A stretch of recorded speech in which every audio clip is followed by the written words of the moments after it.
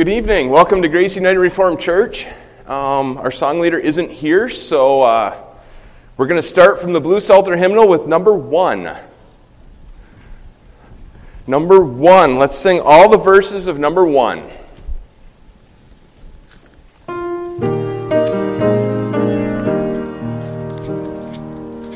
That man is blessed who fearing God from sin restrains his feet. He'll not stand with wicked men who shuns the scorner's seat. Blessed is he who makes God's law his portion and delight, meditates upon that law with gladness day and night. That man is nourished like a tree.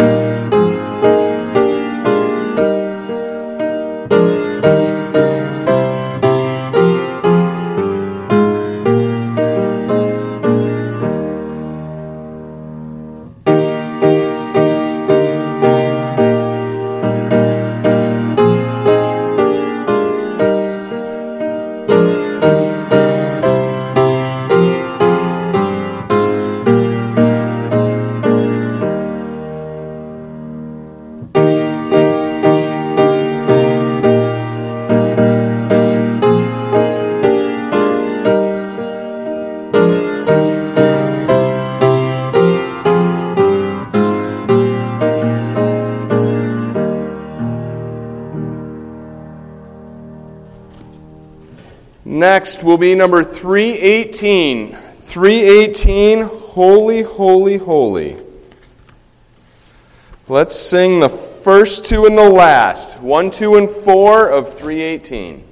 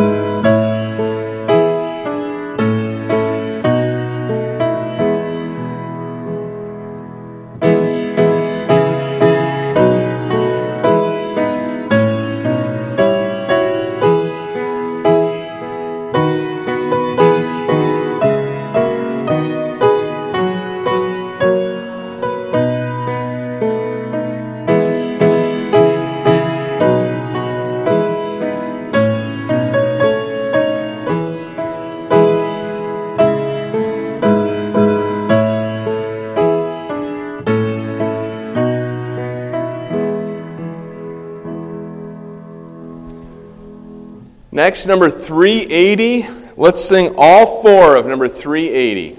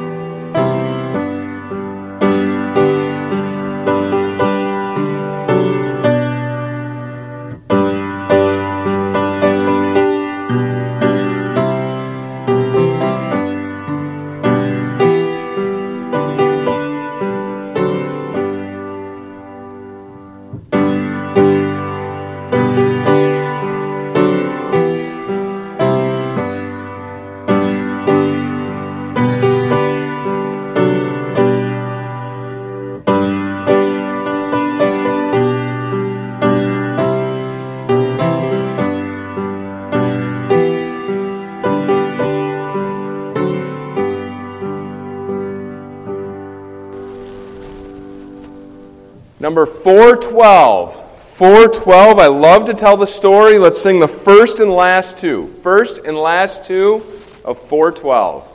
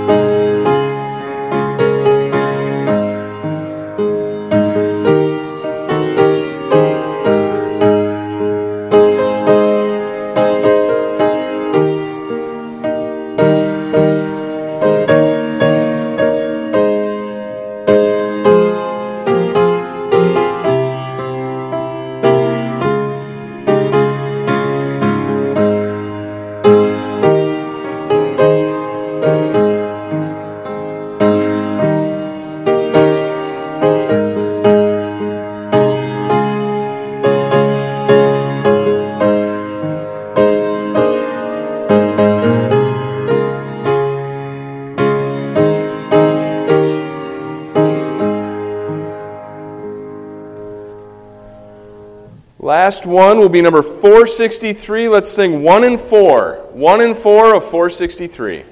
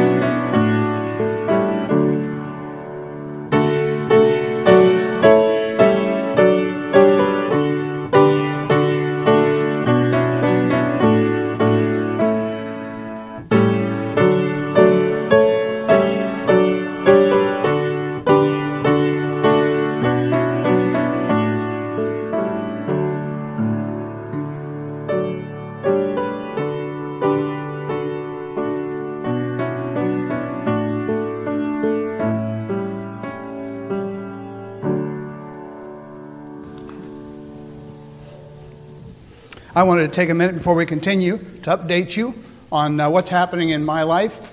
We have a long history as a congregation and a visiting minister. I was preaching for you back in '94 at times when you were first starting. Hadn't called your first pastor yet, and you were meeting in the Christian school just down the way. It looks different now, too. I'm still director of the Biblical Counseling Center, but I have officially gone part-time. And that's probably going to continue 2 more years, and then I'll retire from that completely, though I'll probably keep doing what I'm doing. It's habits, hard to break. Tomorrow's my birthday. I'll be 70 years old. I know some people are ashamed of their age. I say, well, the alternative is you die. And then you quit getting a year older every year. And I think it's pretty cool that I'm still getting a year older. My father lived to be 95. And my mother would have lived much longer, but she was a smoker, and that took her early. So I have good genes behind me, and I expect to have the last third of my life. I'm going to see where the Lord takes me and what's happening with that. My wife and I have become snowbirds. We're sick of Michigan winters. And so we go to Florida for the winter, and then we come back up here when the weather gets nice and enjoy Michigan in its splendor. Spring, summer, and fall. There's not a better place to be than right here. And how the Lord's going to use me and what's going to happen in the future, we don't know. But we didn't know what was going to happen the last 30 years either. And He's taken us all through these things. So it's exciting to see what the Lord is doing. You'll have your 30th anniversary next year. My wife and I have our 50th anniversary in August. So I'm supposed to figure out something special to do. Guys, you have suggestions. Whisper something in my ear. Nothing's coming to mind. So that's all I wanted to share with you about what's happening with me. Rumors are going around. I've shared information with people, and it's been widely misunderstood. So now you've got the scoop on what's happening.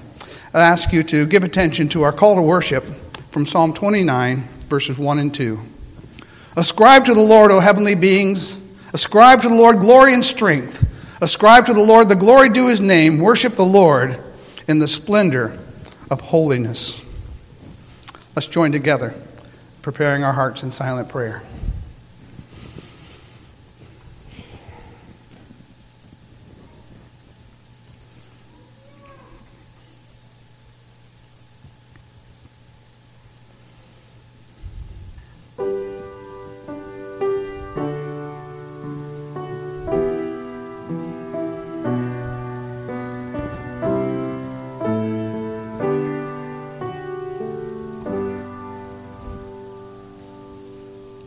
Let us stand together. Congregation of Jesus Christ, our hope is in the name of the Lord who created heaven and earth. Grace to you and peace from God our Father and the Lord Jesus Christ. Amen. Let's sing from the Psalter hymnal number 121, O God, to us show mercy.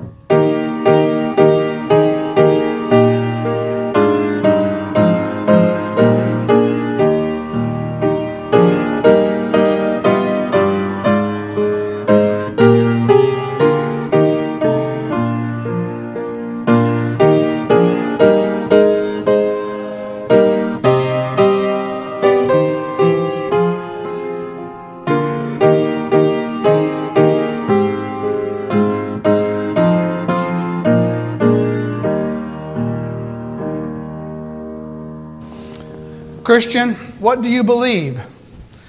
I believe in God the Father Almighty, maker of heaven and earth, and in Jesus Christ, his only begotten Son, our Lord, who was conceived by the Holy Spirit and born of the Virgin Mary, suffered under Pontius Pilate, was crucified, dead, and buried. He descended into hell. The third day he rose again from the dead. He ascended into heaven and sitteth at the right hand of God the Father Almighty. From thence he shall come to judge the living and the dead. I believe in the Holy Spirit. I believe a holy Catholic Church, the communion of saints, the forgiveness of sins, the resurrection of the body, and the life everlasting. Amen.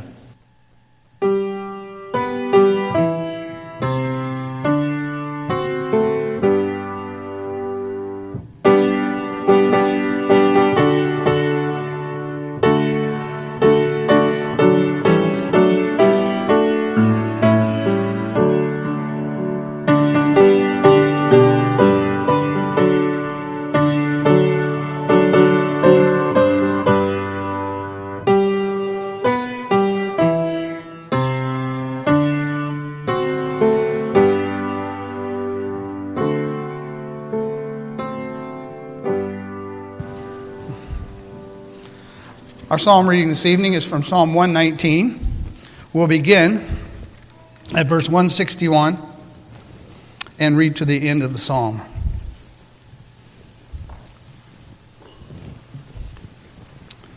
The Word of God.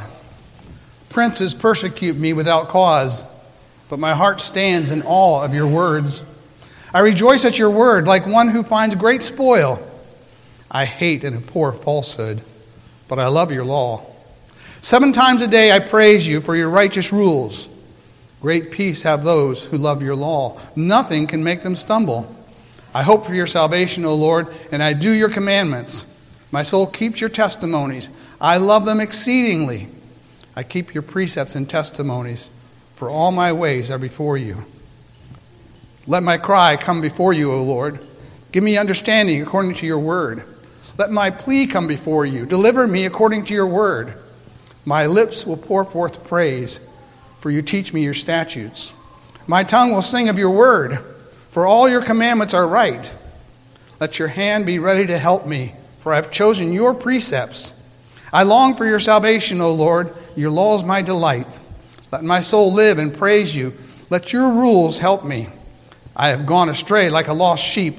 Seek your servant, for I do not forget your commandments. Let's respond by singing again from the Psalter hymnal 256, Though Mighty Foes Assail Me, Lord.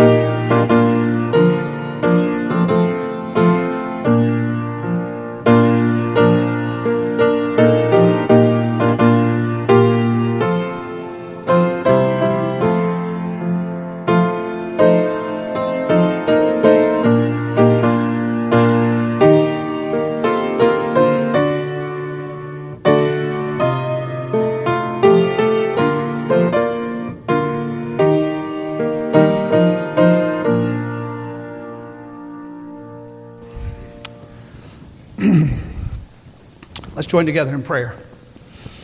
Father, we come before you to praise you and thank you for the new life you've given us in Christ.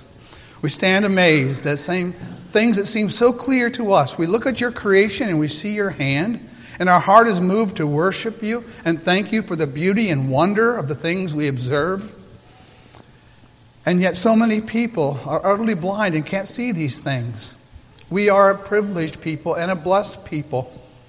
The obvious has been made obvious to us because once we were blind, but now we can see, and we thank you for the joy that brings to us. And we pray, Father, for those who have not come to saving faith in yourself, that you would yet have mercy upon them and bring them near. For they are lost as we once were lost. They were blind as we once were blind. Because you've opened our eyes, we sing your praises. We love your word and your statutes. And we hear the words of Psalm 119, and it echoes our own hearts. And we pray, Father, that many more would be given the gifts you've given to us. We pray for our efforts in missions. We pray for our Vacation Bible School, that you would bring community children that allow us to reach into their families and share the gospel, and that you would bring your chosen ones to faith through this effort, and strengthen our children and other children in the neighborhood as they have this opportunity to come and study your word and fellowship together. Bless those who are working in this endeavor, and raise up people in the community to attend. We pray, Father, for those who are engaged in home missions. We're grateful for the pastors and their wives and families who are seeking to plant churches in various places around the United States. We thank you for their zeal and their willingness to work hard, not be discouraged because the numbers are small at times, but to know that their purposes have eternal meaning because they're proclaiming your word. And whether the audience is large or small, you are being honored, and that's what we're called to do. We pray too, Father, for our foreign missionaries. We're grateful for the sacrifices they make, being away from family and friends, the comfort of the homes they know, to serve you in other places. We pray that you would raise up workers to go to foreign lands to make your word known. We pray, Father, for the persecuted church, where it's difficult for them to meet, and many people that have been put in jail, many killed because they have faith in you. And they're willing to do this. They see it as a just service, and we thank you for their zeal, and may the example of their zeal be an example to us to increase our willingness to serve and support the cause of missions. We're thankful, Father, for our own history, that this congregation got started and has been faithful over the years. Continue to bless us. Add to our numbers, that we could have the joy of seeing your people discipled and made strong during these trying times. Bring glory to yourself as you have always done. Help us not be discouraged by the growth of wickedness about us, but make us more bold to proclaim the truth. For we know in the end that Jesus wins. For he is Lord of lords and King of kings. Every knee will bow and every tongue will confess that he is Lord of lords and King of kings. And we're grateful, Father, that we will do it toward our blessing and joy, while many will do it to their condemnation. Have pity upon those that are lost as you have had pity upon us. We pray in Jesus' name. Amen. Our song of preparation, we'll stand and sing from the Trinity Psalter hymnal, number 19B. 119B.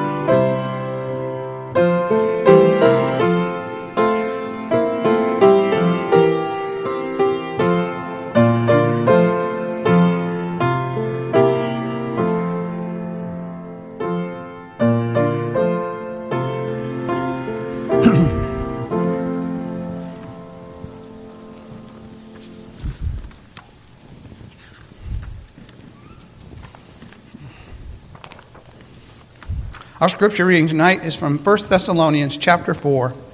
I'll read the first 8 verses. Finally then, brothers, we ask and urge you in the Lord Jesus that as you receive from us how you ought to walk and to please God, just as you are doing, that you do so more and more. For you know what instructions we gave you through the Lord Jesus. For this is the will of God, your sanctification, that you abstain from sexual immorality, that each one of you know how to control his own body in holiness and honor, not in the passion of lust like the Gentiles who do not know God, that no one transgress and wrong his brother in this matter, because the Lord is an avenger of all these things, as we told you beforehand and solemnly warned you. For God has not called us for impurity, but in holiness. Therefore, whoever disregards this disregards not a man, but God, who gives his Holy Spirit to us. And there we end our reading. The title of the sermon is Free from Lustful Passions. Lustful passions demonstrate themselves in many ways. The word lust just means a strong desire. You might lust for a favorite food.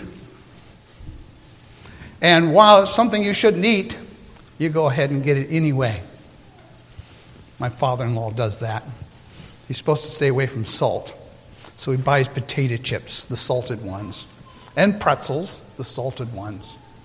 Because after all, I don't have that many years left, and I have the right to enjoy myself. And our argument is, you enjoy yourself more if you're not sick, and it goes on. Well, have you ever eaten something that you shouldn't have eaten, more than you should have eaten? Yeah. Have you ever bought something because you just really wanted it and it turned out not to be as great as you thought it would be? But at the moment, you really wanted that thing. You know, lustful passions, they come upon us in many ways. Maybe you've given in to the temptation to gossip. You learned something and it was just so juicy you had to share it. Even though you know the Bible urges us not to be gossips. These things are common. They impact every one of us. Not all of us are going around all the time giving in to them. I think all of us have given in to them one time or another. Children, you do it. You know what the rules of your home are. But sometimes the desire to break those rules is so strong, you just forget about the fact that you shouldn't do it, and you let yourself do it anyway. The emotion of the moment is just so strong that it overcomes you. And afterwards, you're sorry you did it. When your parents said, you know that's wrong, why did you do that? You just hang your head because you don't have an answer. I don't know. I know it's wrong. I'm really sad I did it.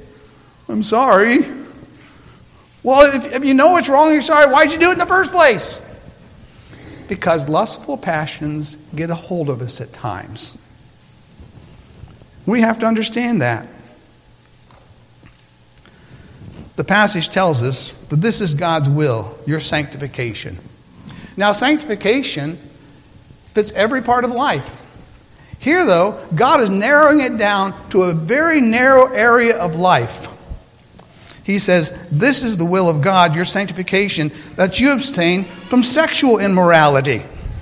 So God's saying, as he was writing to the Thessalonians, and sexual immorality among the Gentiles in that day was very common. It was part of their worship of false gods. It's what you did when you went to a temple. You worshipped by engaging in physical acts that God had condemned. And when you're saved out of that, well, at first, it doesn't seem that bad because you're used to it. Everybody you know does it.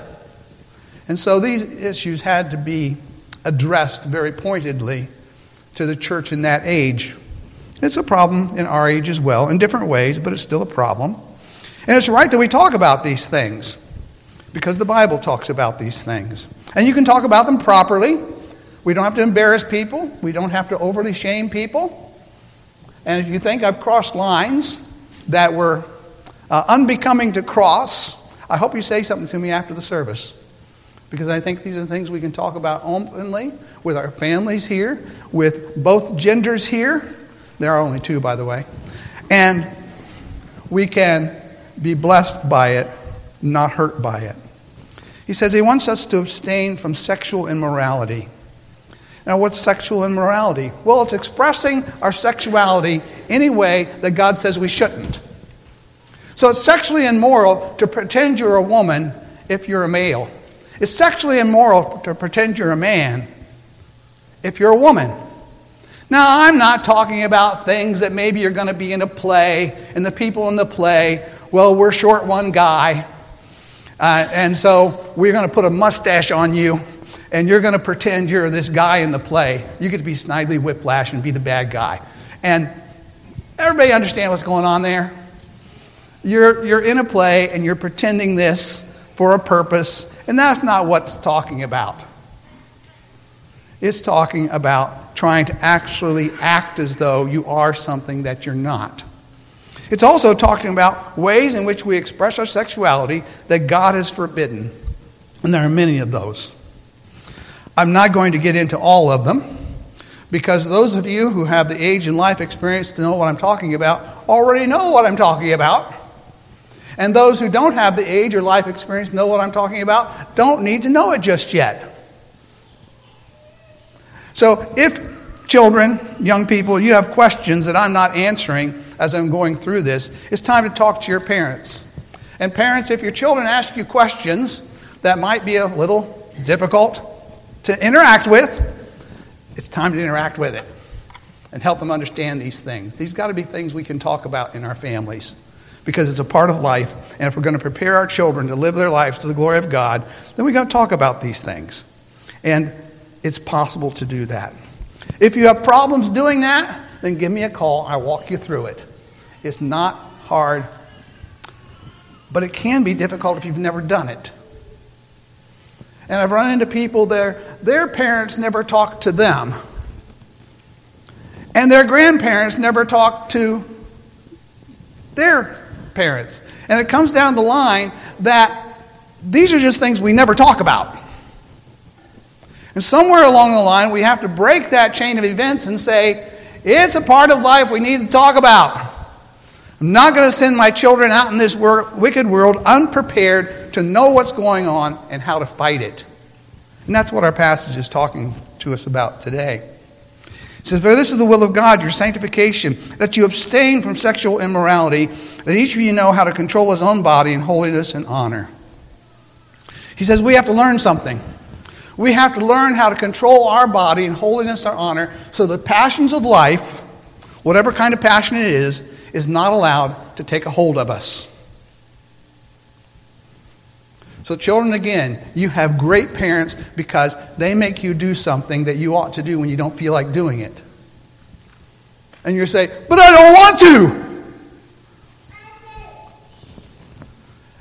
And my mother had a comeback for that. So I quit saying I don't want to because I got tired of her comeback. And I said, I don't want to do it. And she said, well, you don't always get your way. You know, people in hell want ice water, and they don't get it either. Now go and clean your room.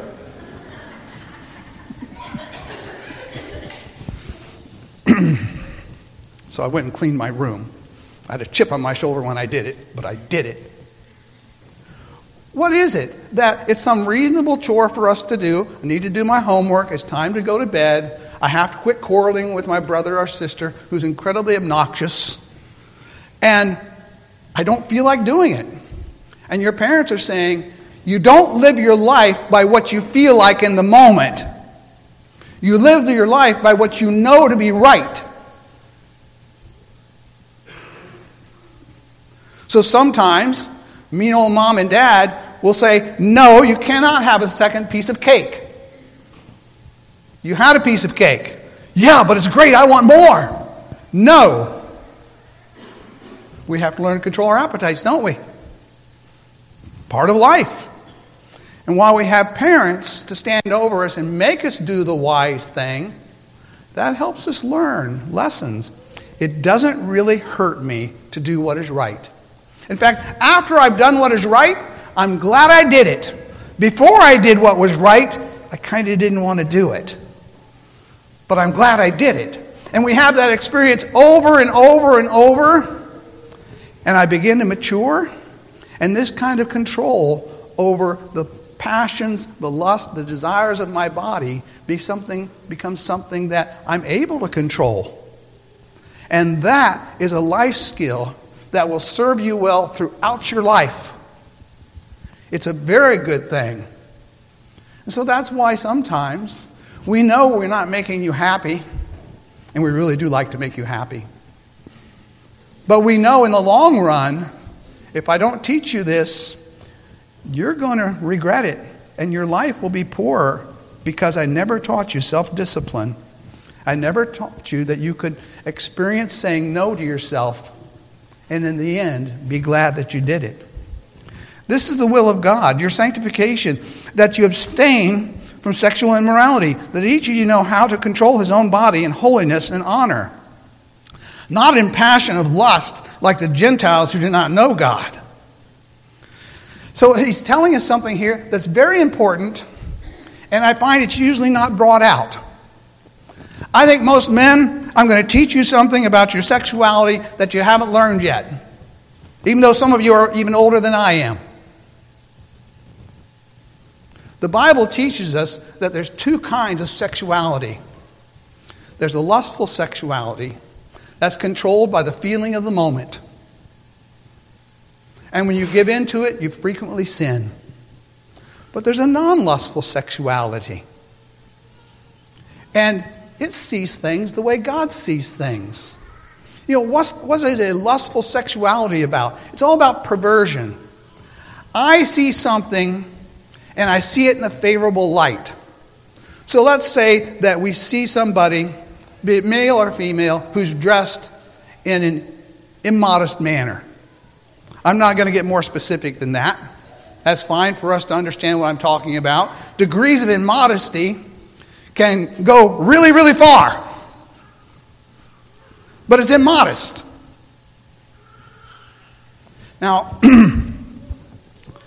when we're exposed to immodesty, if we have a lustful sexuality, we'll be drawn toward it. We'll see that perversion as something desirable. But if I have a non-lustful sexuality and I'm exposed to immorality, I will feel shame and embarrassment. I won't be drawn toward it. In 2 Corinthians 10:5 it says, "We are destroying speculations and every lofty thing raised up against the knowledge of God, and we're taking every thought captive to the obedience of Christ." I want to see what God sees, not the perversions of the world or my flesh or the devil. When God says, this is good, I want to see it as good. When God says, this is bad, I want to see it as bad. But I battle that all the time. The world, the flesh, and the devil comes and says, hey, Ken, here's something you really enjoy. And I'm going, well, you're right, I could enjoy that. But wait, God says it's bad. Now, why is my first response to say, well, you're right, I could enjoy that? Because my heart's not as pure as it ought to be. That circumstance is revealing to me the growth and grace that's still needed within me. It's what it does to all of us. Because if my heart were where it should be, and it is sometimes, and the world comes and says, hey, Ken, here's something you enjoy, my first reaction is, no, I wouldn't. That's perverse. That's evil. That's wicked. I wouldn't have to think about it. I just respond that way. And the good news is, whatever the lustful passion we wrestle with, we can train ourselves to respond that way. The world likes to say, particularly to you men, we can't help it. We're hardwired this way. And you're going to have those responses, and it's just the way it is. You can't do anything about it. And many Christian writers have agreed with that because it fits with their experience. See, where do we all start? we start on the wrong side of things. How many of you have had to teach your children to disobey? Wait, I can't raise my hand. How many of your children came in the world with the natural ability to disobey? All of us. We're born with a sinful nature. That means I'm prone to all the various lusts that the world has to offer. And if I don't train myself in another direction, then they get a hold of me.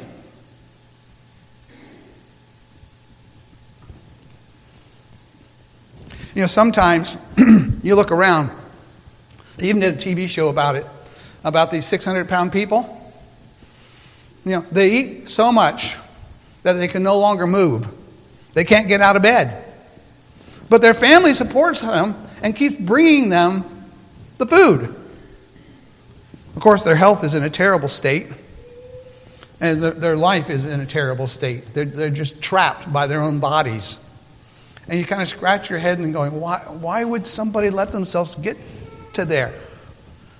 They didn't plan it out. They didn't want to go there. But they never learned the ability to say no to themselves. And it took them there. And we scratch our heads. We hear from time to time of various scandals that happen, even within the church.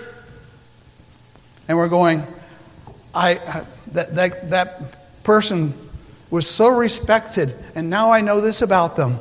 And why would they do that? Same thing. They didn't do the work they needed to do to set them free from the lustful passions that are by nature ours. Now, God in His mercy doesn't let everyone deal with every possible problem they could have. You know, some of our children are just nice and thoughtful. I don't know where they get it.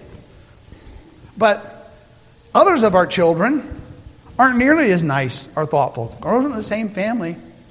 But God has blessed this one child with a very soft heart, a very tender heart that naturally cares for others. Now, they have other sinful issues they have to wrestle with, but that's not one of them. And we see it varying between all of us. God is pleased to allow each of us to struggle in this or that area of life, but He strengthens us, and these other areas of our life aren't particularly difficult for us. And it's great. We always wish He would strengthen us in the areas where we're weak. But God, in His holy wisdom, has ordained it to be as it is. And it's our job then to step up to the plate and seek from God the grace to become the people He wants us to become. And so we struggle with it. 2 Corinthians 10:5. We're destroying speculations and every lofty thing raised up against the knowledge of God. When my flesh tells me this is a good thing, desire it and do it, I have to recognize that's a lie that I love to believe. Maybe you don't think of yourself that way. I bet you every one of you have lies you like to believe. Because they fit with where the flesh wants to take you. We're destroying these speculations. We're destroying every lofty thought raised up against the knowledge of God. And we're taking every thought captive to the obedience of Christ. No, I don't want to be quick with a put down. Can't help it. I'm just really good at it. It's one of my skills of life. You know, quick comeback. And I almost always come out on top. Well, let's see.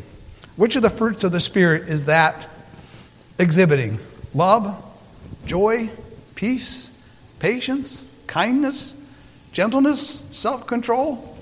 I don't think any of them are in that. Well, maybe this ability to have the quick comeback isn't something God wants me to have.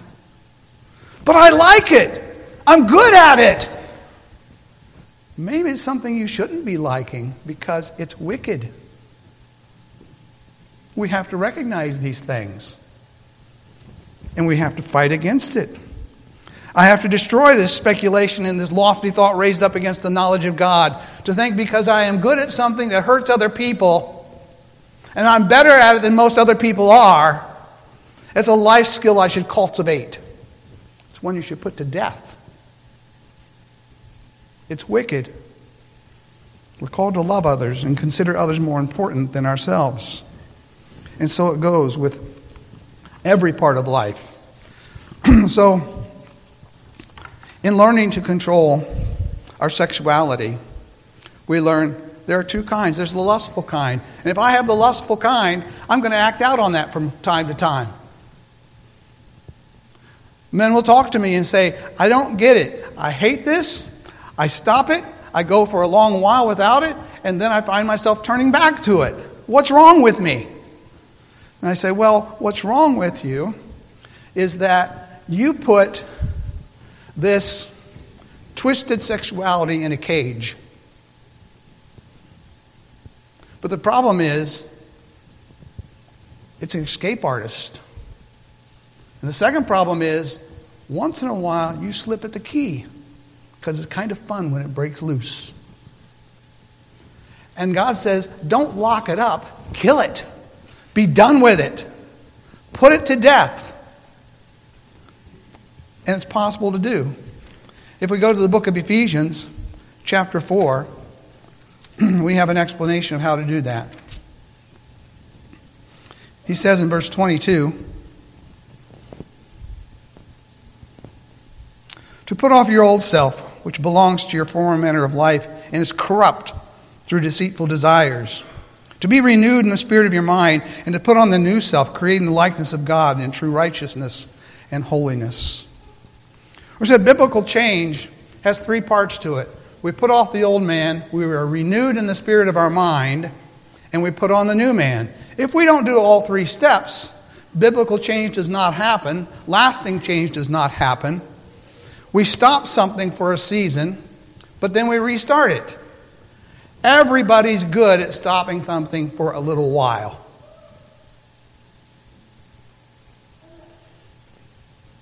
You know, if children, you've gotten in trouble, and mom or dad really came down on you about quibbling with your siblings, for the next hour or two, you're good as gold. But then that starts to wear off a little bit. And you didn't like getting in trouble, and you didn't get into worse trouble, so you held your tongue. But you weren't convinced that being rude or quarrelsome with your siblings was really something bad that you should not do. So you went back to it. Because you stopped it temporarily, but you weren't changed. And that's what has to happen. Why do we do the wrong things that we do, even though we agree with God? We say, this is wicked, this is wrong, I don't want to do it. I hear the Word of God. The Spirit within me resonates with the Word of God. I'm not arguing and saying, what a stupid rule. I'm saying, yes, that's right. That's a good way to live. I want to live that way, and then I don't. Well, because that part of me is not very sanctified yet. And throughout our whole life, we're going to find those parts of us that aren't as sanctified as they ought to be just yet. And that's where we come to this recipe for biblical change. We have to put off the old man, which belongs to your former manner of life and is corrupt through deceitful desires. These desires that tell us, if I do this, my life will be better. If I do this, I will be blessed. If I do this, I will be happy. And it always brings us shame and misery. Now let's see. The last time I gave into this temptation, it resulted in shame and misery. The last 10 times, it resulted in shame and misery. So I'm pretty sure it won't this time. What? How many times do we have to learn the same lesson? Many, many times. Because we often don't want to give up our pet sins. We're told to put off the old self. Stop it. What's that look like? Well, if we're dealing with our what our main text is talking about, putting off a lustful sexuality. It means whenever I'm exposed to immodesty and I have an impure response to it, I confess that to God. Lord, that's wicked. Look at where my heart is. That ought to disturb me. I ought to feel ashamed with that rather than attracted to it. I confess to God. My heart is full of wickedness on this matter. And he says, put on the new man. What's that mean? That means I confess to God. This is what it would look like if I were having a holy reaction. I wouldn't need to think about it. I would just immediately feel shame and embarrassment and want to leave. When I'm talking to people, I use an illustration. You've probably experienced it. Have you ever walked in on somebody in the bathroom or have somebody walk in on you? What's the reaction? Why don't you lock the door? Why don't you knock? The person who came in wants to get out of there as soon as possible. The person in there wants you to get out as soon as possible. It's a violation of privacy I did not intend to do, and I wish I hadn't. And you did not want me to do, and wish I hadn't. And immediately, it doesn't take any thought or anything, immediately we're both experiencing shame and embarrassment. Let's stop this situation as quickly as we can. And we don't have to work at it. It just happens that way. Now, if you're very young, you might not be there yet. Some very young people haven't developed a sense of privacy yet. And they just don't get it. And they still think it's fun to run around the backyard in a sprinkler naked. And at a certain age, that's okay. But as we get older, we begin to develop a sense that, the privacy is appropriate in various situations. And when that's disturbed, we feel shame and embarrassment. It should be the same in these other situations. So it's put off the old man, put on the new man, be renewed. I confess I'm having this reaction and it's wicked. This is how I ought to be responding, but it's not what I'm doing. And then I pray. What's the means God uses? He says, if we confess our sins, He is faithful and just to forgive us our sins and to cleanse us of all unrighteousness. He says, if I confess my sin, He will change me. And so every time it happens, we confess it to God. This is not right. What does the Scriptures tell us? If we ask anything according to the will of God, He will hear us. Now, He doesn't always hear us as quickly as I would like. Sometimes we have to persevere in these prayers. Paul prayed 3 times that this thorn in the flesh, there's different interpretations of it, but personally I think it was a sin he wrestled with. I think it was the sin of covetousness. He talks about that in the book of Romans, and it makes sense with his life. He grew up a rich kid. He had private tutors, he had servants. It was all good. And then he came to faith, and he lost all that. But from time to time, he would have a rich convert. He'd be invited into their homes. There's all the luxuries again. There's the servants again. There's the finery again. Would he find his heart wrestling with covetousness to a degree? I can imagine he might. And he prayed for the Lord, take it away. It's not the kind of man I want to be. And God says, no, my grace is perfected in weakness. You keep struggling with it. You keep confessing it. You keep admitting it, it's wrong. You keep praying to me. The time will come when I'll take it away, but not just yet. All right, if that's where I'm at and the Lord wants me to deal with it, I will deal with it. If every time we give in to sin, we treat it seriously, I don't feel the shame and back away from it. I step up and embrace the shame. Father, I want to feel ashamed of this because I want to feel ashamed of this before I even do it. And if I won't embrace the shame after I've done it, I'm never going to learn to embrace the shame before I do it. I want to feel so ashamed at just thinking about this that I couldn't bring myself to do it.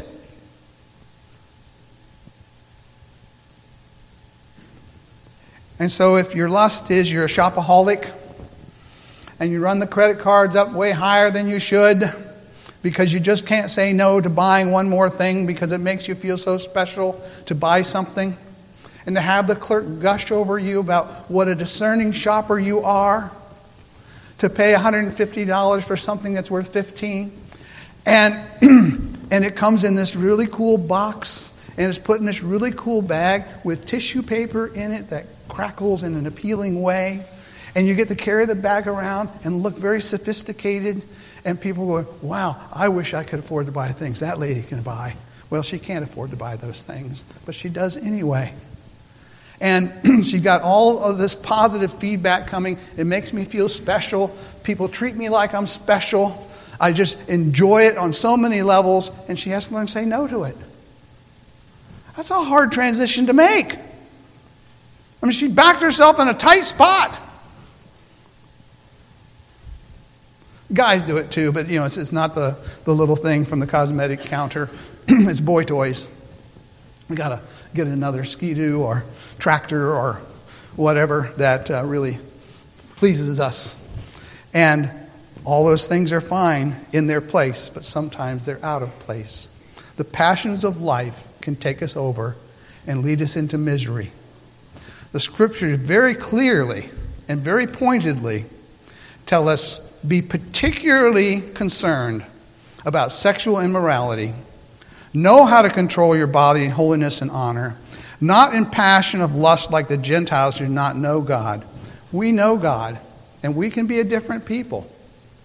If it's something you struggle with, talk to me.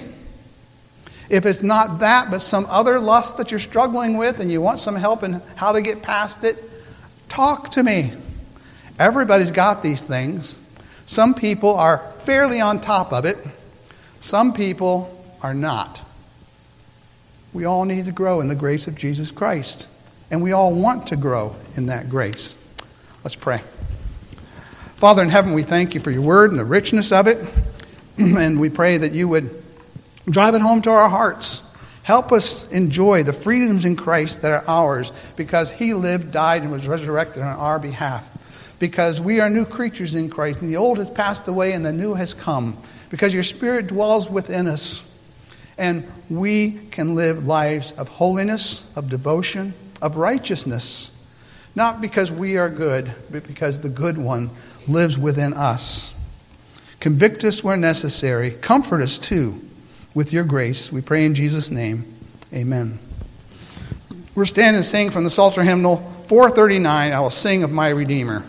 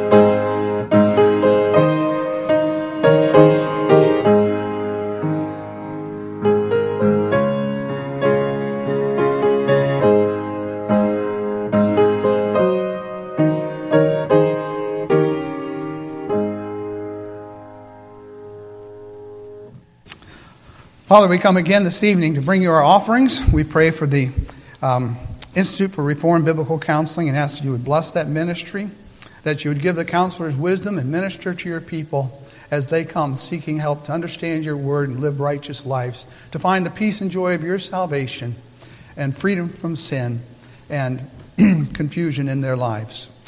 Bless us as we give. We pray in Jesus' name. Amen. Our offering hymn is 437, More Love to Thee, O Christ.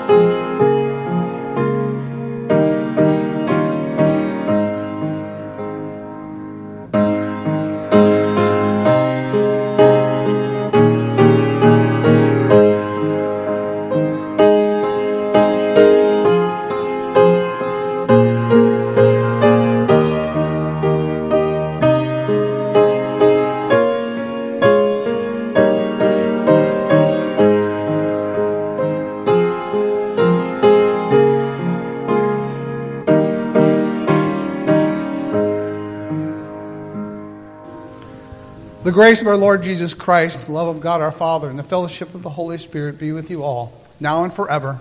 Amen.